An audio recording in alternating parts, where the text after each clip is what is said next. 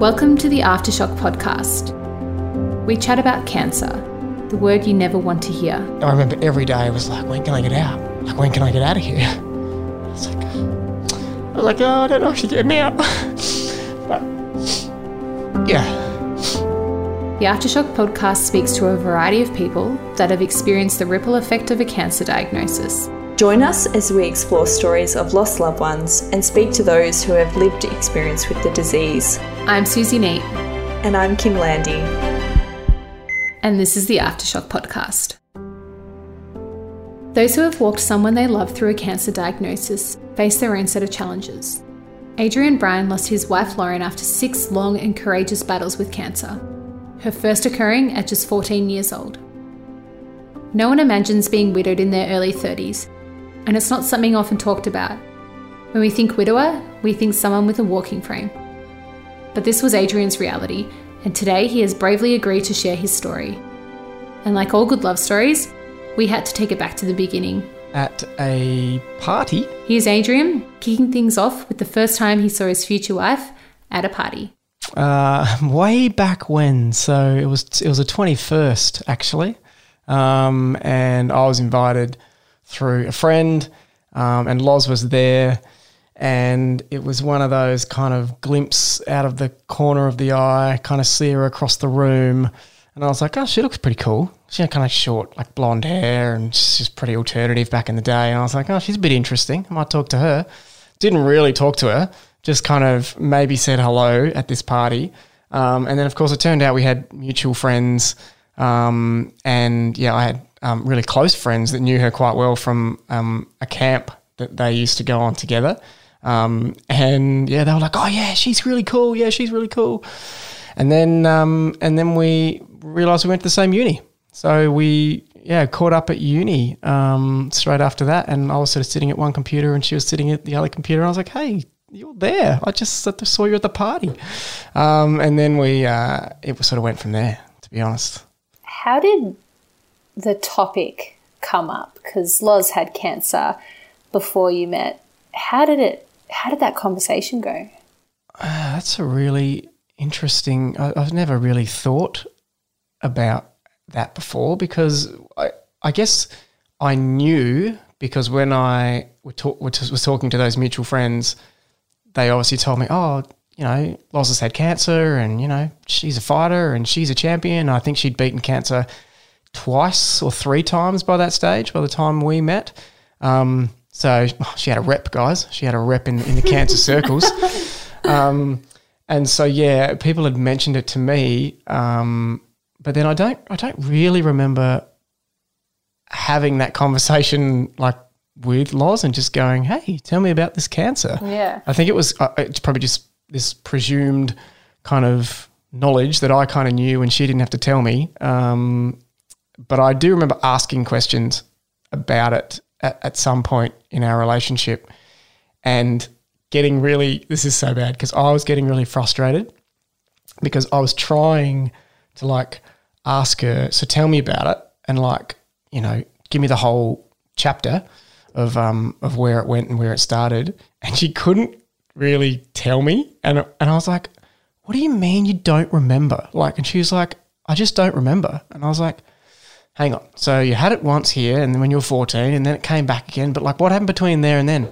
I don't know. I was sick. I remember being sick. I remember, you know, going back to uni for a bit and then having to go back to hospital. So it's almost like she just like blocked out all of that shittiness, to be honest. Like all of the stuff, you know, all the doctor's appointments and the crap and the telling her family, and like, because I kept saying like, what did they used to come to your appointments? She's like, yeah, they came, and I told them not to come, and like, she just blocked it out. It was really weird. And so I was getting frustrated. I was like, just tell me like more about it. I don't understand. She was getting more frustrated, going, I just don't remember. I was like, okay, it seems like something you would remember. So I don't know why it's so difficult to remember, but she obviously had her reasons and was a survival thing. Well, yeah, maybe, and was happy to just talk about the future, like moving on. Didn't really want to dwell on it. Didn't want to talk about it and remember it and drag it up for the new boyfriend.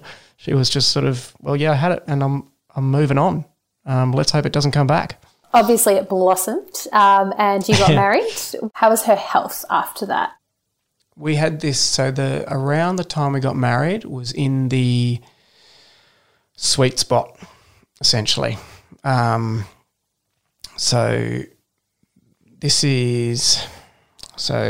when I met Loz, she'd beaten cancer for the third time, and she'd had her own cells put back into her, like her own cells donated back to her, and to try and generate better blood cells. That was obviously unsuccessful, and then the cancer came back, and then they did a donor cell transplant after that. So once that was done,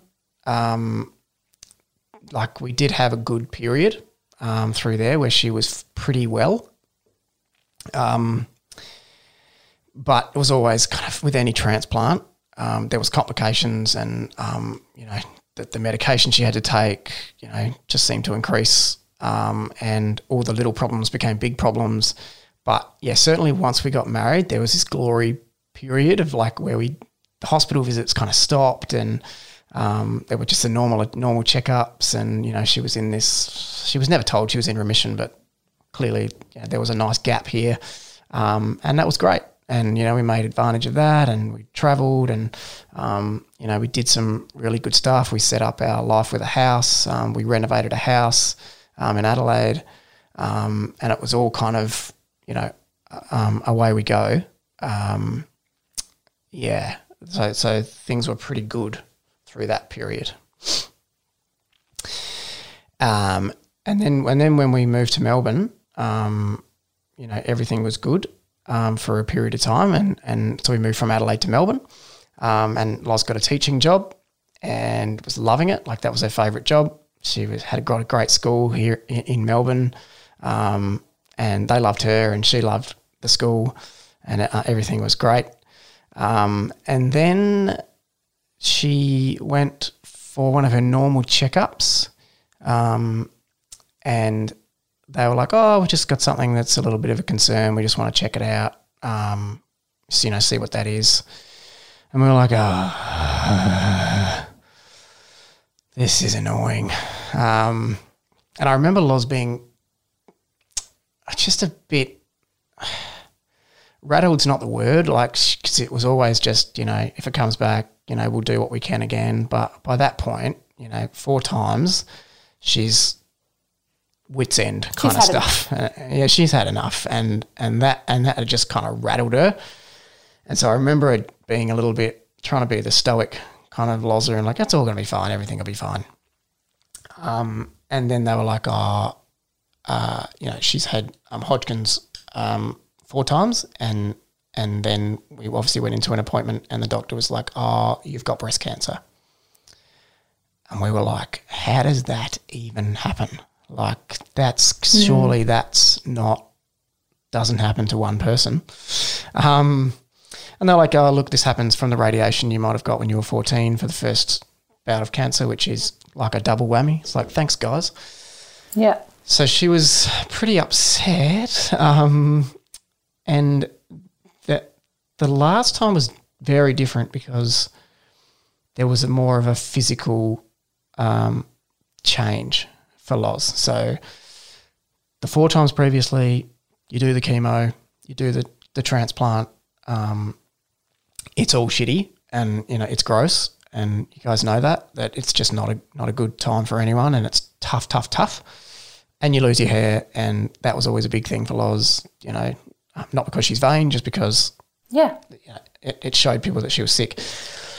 But the breast cancer involved a mastectomy, and that was something that I probably I underestimated it a little bit. Yeah, of course I did. Yeah. But I guess with everything else, it was just no worries. We just go and beat it. We go and do it. But this one was very much like, hang on a minute. You're going to have to take both breasts off at that time. They started with just one. They didn't get to the second one. But that for Loz was just this is just as a female, that was really confronting for her. And I don't think she really expressed that to me as clearly as probably she was feeling it. Yeah, I think that was particularly hard for her. Obviously she did it and she powered through and she was like, yep, no worries, off we go again. But I remember that being pretty, and like we were, when we found out, we texted, our friends and we're like, you know what, you won't believe it, breast cancer, and we're going to have a little Angelina, because I think Angelina Jolie had just had it done at the time or something, and we're trying to kind of make it like it's going to be okay. But yeah, that was sucky. And how did your friends go supporting you through that? Could anyone relate to that, or was it a bit tricky? Yeah, it was a bit tricky because not really. No one could really relate to that specific kind of cancer, and again, happening to someone reasonably young. I think we'd known a few people that had breast cancer that were a bit older, but so yeah, and her very close friends, and she had lots of great friends, and they became combined friends of my friends and her friends. But her close friends, in times like that, they're the heroes. Were there particular little things that really got to Loza? I know for me and Mum, she spent a lot of time in the rehab part of the hospital, and the smell alone was just like, I struggled driving past, let alone, God forbid, ever having to step foot in there. Like that kind of stuff, I know no one warned me about, like that a smell could affect you so much and that kind of thing. Absolutely, there was lots of those things, and particularly for Loz, because she had cancer quite young, and so she was in the children's hospital, when she was 14, and then I think by about the third time, or maybe even the second time, it was, you're too old for the children's hospital, so you go straight to the regular hospital, and the regular hospital sucked because it was crammed in a room with, sometimes 3 or 4 other people, and they were old, and they were stinky, and they were screaming in the middle of the night, and that became a little bit of a campaign for Loz around the stuff the Sony Foundation is doing now, which is around teen cancer centres, because she started that conversation at the Senate with Canteen, and it became a bit of a thing for her, because that was having to go through what you're going through is shitty enough, and then you got to do it where you're surrounded by people that you can't relate to. You're surrounded by older people. The nurses are not cool. No. They're old, and it was things like that. It was like, she had a good nurse, she had a lot of good nurses, and then there were some that would just be like, oh God, like I've got the shitty nurse. Yeah. Or the doctors in particular, she really struggled with. I'm sure no cancer patient likes their doctor, but she hated all of them. And she really wasn't afraid to tell them a lot of the time as well. She was just, they're never giving you good news. That's never good. But of course, the way they sometimes deliver it, they've got a lot of them just didn't have any warmth. They didn't understand that she was young and what this was going to mean for her, and it meant putting her back in the hospital with the old people, and they just didn't care, and they just didn't factor that in when they go, we're going to send you off to do chemo, no worries, go to the 7th floor and sit with a 90-year-old lady next to you and you'll be fine. So it was stuff like that. Whereas now I see the cancer centres the Sony Foundation has put together, and they're incredible, and they're young people's places, and they've got PlayStations. Yeah. And, they've just done such an incredible job, and I wish that was there when obviously Loz was going through it. I think it would have made a huge difference for just how she handled it and how she could have her friends there and stuff like that. So was Lauren able to continue working through chemo, or did she have a rest? So that was always one of the most incredible things for me, like because she loved it so much and she loved teaching, she loved the kids, she often had the younger kids, and, I couldn't think of anything worse, but she loved it. And so she rarely took time off or a day off or anything right through the whole thing. You know what they say with the chemo, you got to be careful and infections and all that. She's just turning up with 30 kids in her class the next day with snotty noses and just being like, yeah, cool, no worries. I'm happy to go to work. I'm like, darling, maybe you should just, you know, just take it easy. But there was no taking it easy, and there was no, I think it was as much a kind of a mental game. Like for her, it was like, as long as everything is happening normally, there's nothing happening going on with the cancer. Yeah. That's what it felt like to me. It was like, if I can act like my life is as normal as possible, then it's not really there and it's not affecting my life and it's not existing, you know, and making it hard for me, which it was. But she did everything she could to just try and minimise the impact on the rest of her life. I remember the last in the last batch of chemo, we were going to Tasmania to visit some friends, and we stupidly decided to go on that boat, like the Spirit of Tassie. What were we thinking? Like, we thought it was going to be an experience. You know, it's clearly not great, but she literally had chemo the day before, and then we get on this freaking boat for 9 hours and go across the Tasman. And I was sick, and she had chemo sick and seasick, and I was like, what have we done? This is dumb. But again, no complaints. It was like, because I said, do you want to rearrange your chemo or something, and maybe can you put it off a week? She's like, no, we'll just do it. I'm like, okay, get it done. So it seems like Lauren, who was going through an incredible amount of treatment at that time, was pretty determined to keep life as normal as possible. Can you tell us a little bit more about what life looked like for you and Lauren at that time? Well, certainly when she had the transplant, that was 4 weeks in hospital, in a bubble essentially. And, you know, that was obviously a huge interruption, because the thing with Loz was she wanted to be in and out of hospital as fast as possible, because the longer you're at hospital, the sicker you're getting. And if you're in hospital, you're surrounded by sick people. So I've got to get in and I've got to get out as quick as possible. And I guess the two hard things for that were, you know, when she had that transplant, you know, they were like pretty clear it's going to be 4 weeks, you're going to be in. And even then she was like, what's the shortest amount of time someone's done it in? And they were like, oh, I don't know, like we shouldn't put a time limit on it, you know, we should just, you know, it'll take how long no, seriously, like how long, like what's the shortest time that I can be in here, do you think?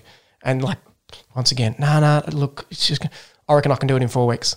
And they're like, oh, we'll be surprised, you know, geez, there's complications and blah, blah, blah. I swear to God, like 30 days on the knocker, she's like, I'm good to go. Let's get out of here. You know, she just could not wait to get out of there.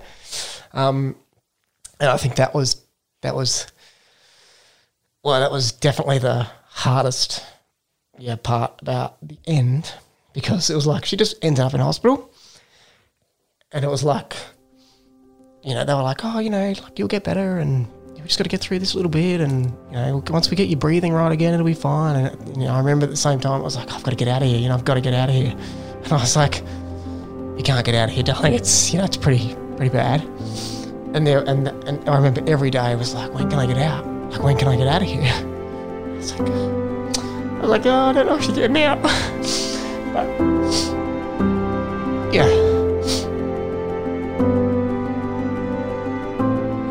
Adrian was right. Lauren wasn't able to make it out this time and passed away at the age of 32 in hospital with complications related to cancer.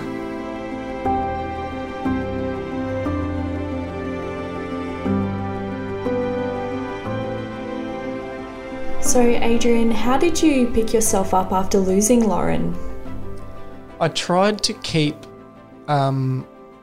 consistency with some things. So, as I said, I almost just disappeared and, you know, went overseas, and that was going to be my great solution. It was just, I'll solve this. I'll just go away and that will fix it. And a few people were like, yeah, you could probably just fix it from here. Like, you don't have to be on top of a mountain somewhere, you know, meditating in Nepal, which obviously that's where I was going, Kim. I was like, yeah, no, I was going to Nepal. I just don't want anyone to talk to me.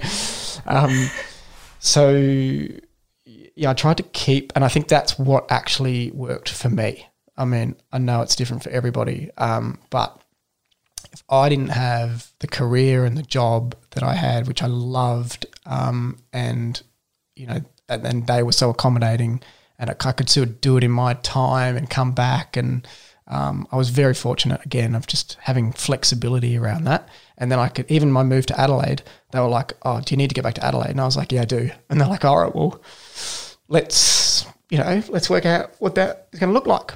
And I was like, oh, guys, you did that for me. And they're like, yeah. Yeah. It's incredible. So, you know, that helps you get back quicker because you've got this kind of, you know, that people are looking out for you. So for me, I think it was take the time, and I did take the time. I probably didn't take as much time in reflection as maybe what I needed to really like get a grip. But I was scared that if I take that time, then I just won't recover.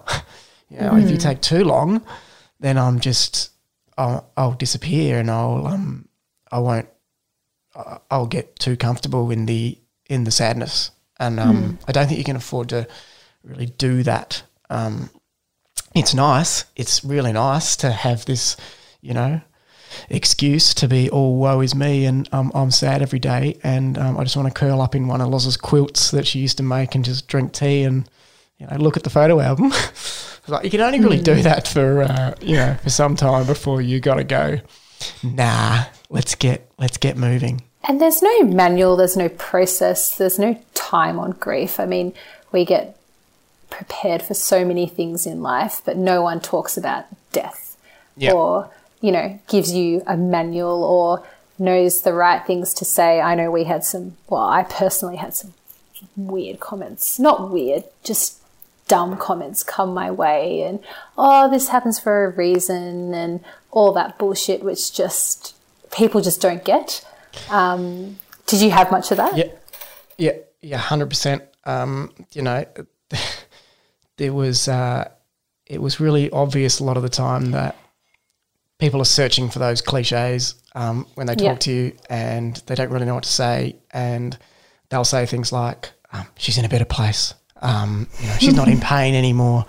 I get it. You know, people don't know what to say, but I would straight away be like, no, you don't get it. Like, she wanted to be here.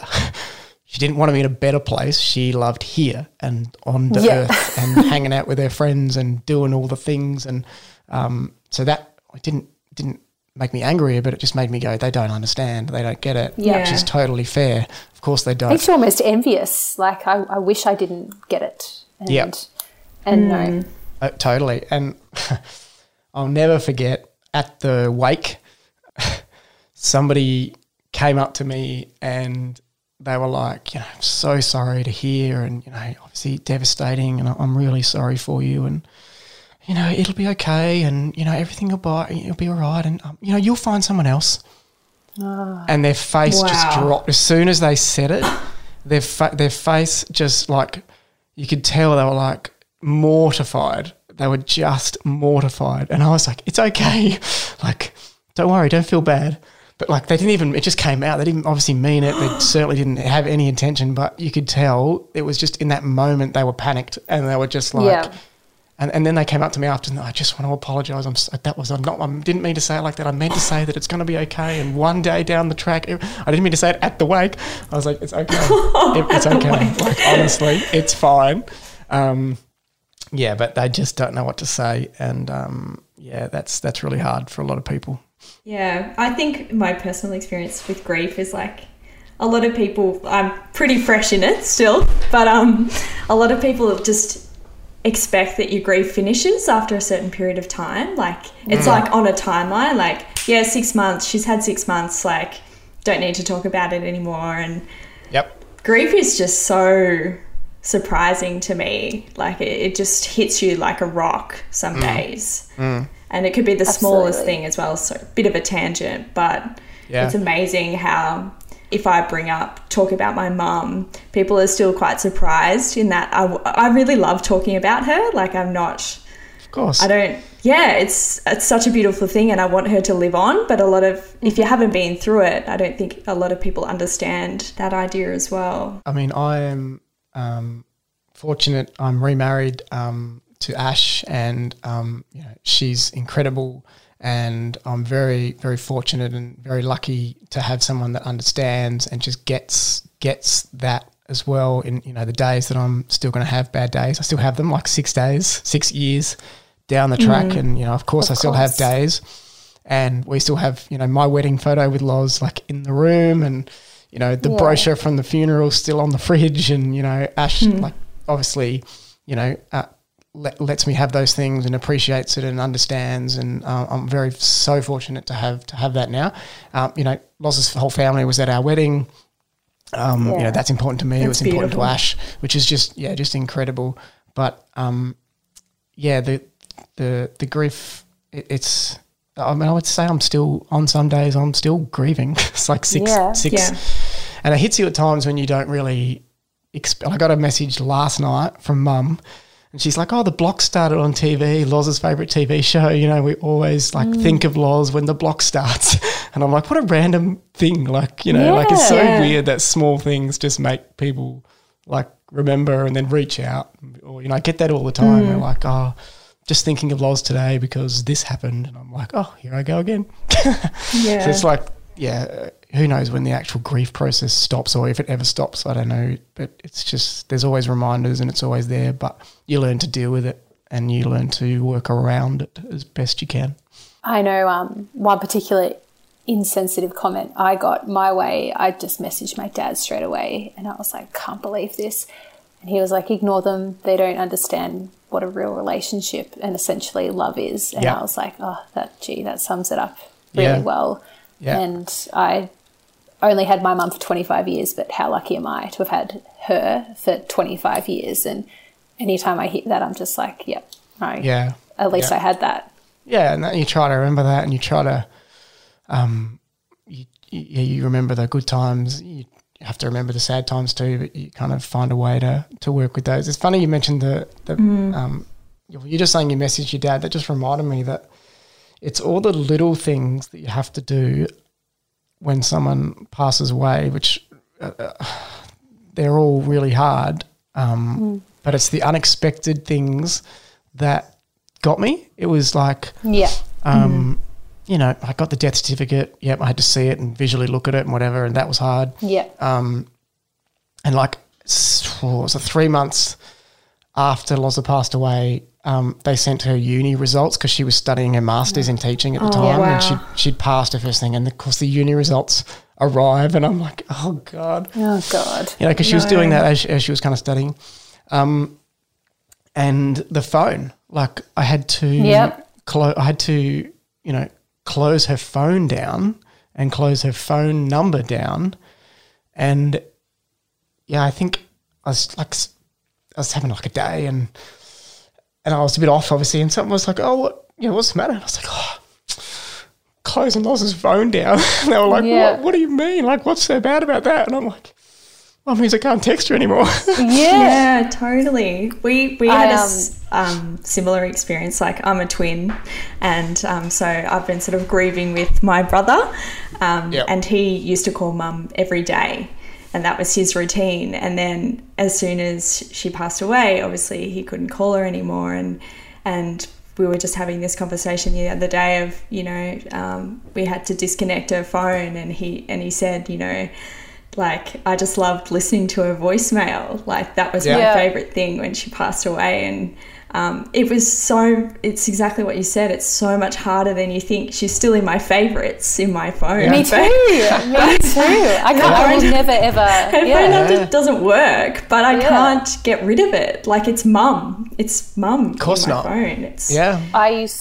I lived with Mum and Dad when she passed away, and every night after dinner, that was my job. I'd make us a cup of tea and I'd get my 2 cups out. Mine was on the left, hers was on the right.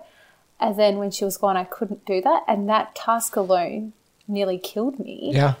And I just had to force my dad into drinking tea with me after dinner so I could get my 2 cups out. And now it's my partner's cup. Like, that, you don't see that coming, and no one tells you. And in that moment, you're going to feel like, I read this quote once, and it was, one person's missing but the whole world is empty. And that just, like, suffocated me in that random moment. Yeah, it's always those tiny little moments. They're the ones, this is the thing that they would love to be at. This is the thing they're missing. Like, why are they missing this? They shouldn't be missing this. But, they're, that's people that haven't gone through it, don't understand it. You don't expect them to. Nah. What did you learn from Bloza? The number one thing would be there's some sort of positive or silver lining in every situation. I don't know how she did it, but she would always find that in even the toughest, shittiest things, there was always an upside. I certainly learnt that. I learnt that, just by kind of,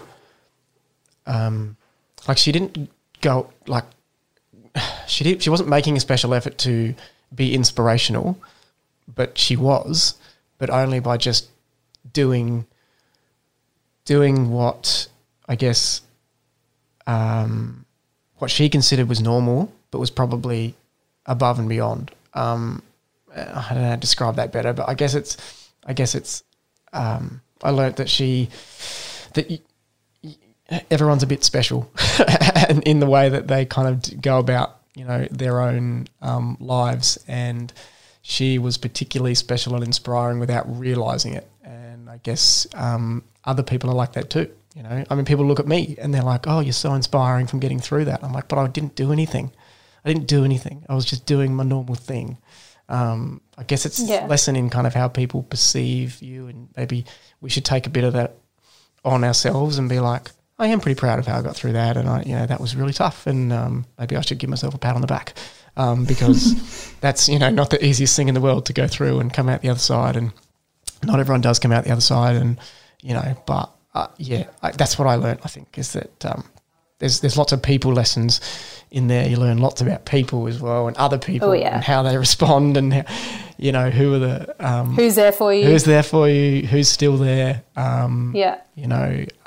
There's amazing lessons to learn through there about what really matters and who really matters. And I remember having it's not an existential crisis, but it was certainly I'm sure you've had it yourselves. It's just like, doesn't even matter. Like my favourite saying was just, it doesn't even matter, because nothing did. It was like, oh yeah, but that's so spot on. That song went to, I work in radio. It's like, oh, that song, went to air wrong, or was the wrong song. I was like, it doesn't even matter. And it's like, it really doesn't. Nothing matters. You guys don't have any, and everyone's making a big deal out of it. Oh no, oh God, something bad's going to happen. I was like, it's definitely not. And your version of bad is very different to my version of bad. So it gives you I kept saying, a great perspective on everything. I could almost be a little bit removed, much more I feel than other people can, from disasters, because I can be a little bit like, it's not that bad. There's worse stuff that could be happening right now. Hard to do, but it gives you that perspective very much. Thank you to Adrian for being brave enough to share his story about his incredible relationship with Lauren and her experience with cancer. Lauren fought her battle with endurance, and although she isn't here today, she's left an amazing legacy supporting thousands of young Australians through her work with the Sony Foundation. We know how hard it is to dig up these difficult memories, and we feel very honoured to be able to share these experiences with a wider audience. We're not doctors, we're a couple of women who know how beneficiary storytelling has been for knowledge and healing in our own lives. Our hope is that you won't feel alone in this journey. Whether you're living with the disease or know somebody who is, we'd love for you to share this podcast with them. If there's been anything triggering in this episode, please get in touch with lifeline.org.au, or you can find out more information about the Aftershock by jumping on theaftershock.org. Until next time, I'm Susie Neat. And I'm Kim Landy. And this has been the Aftershock Podcast.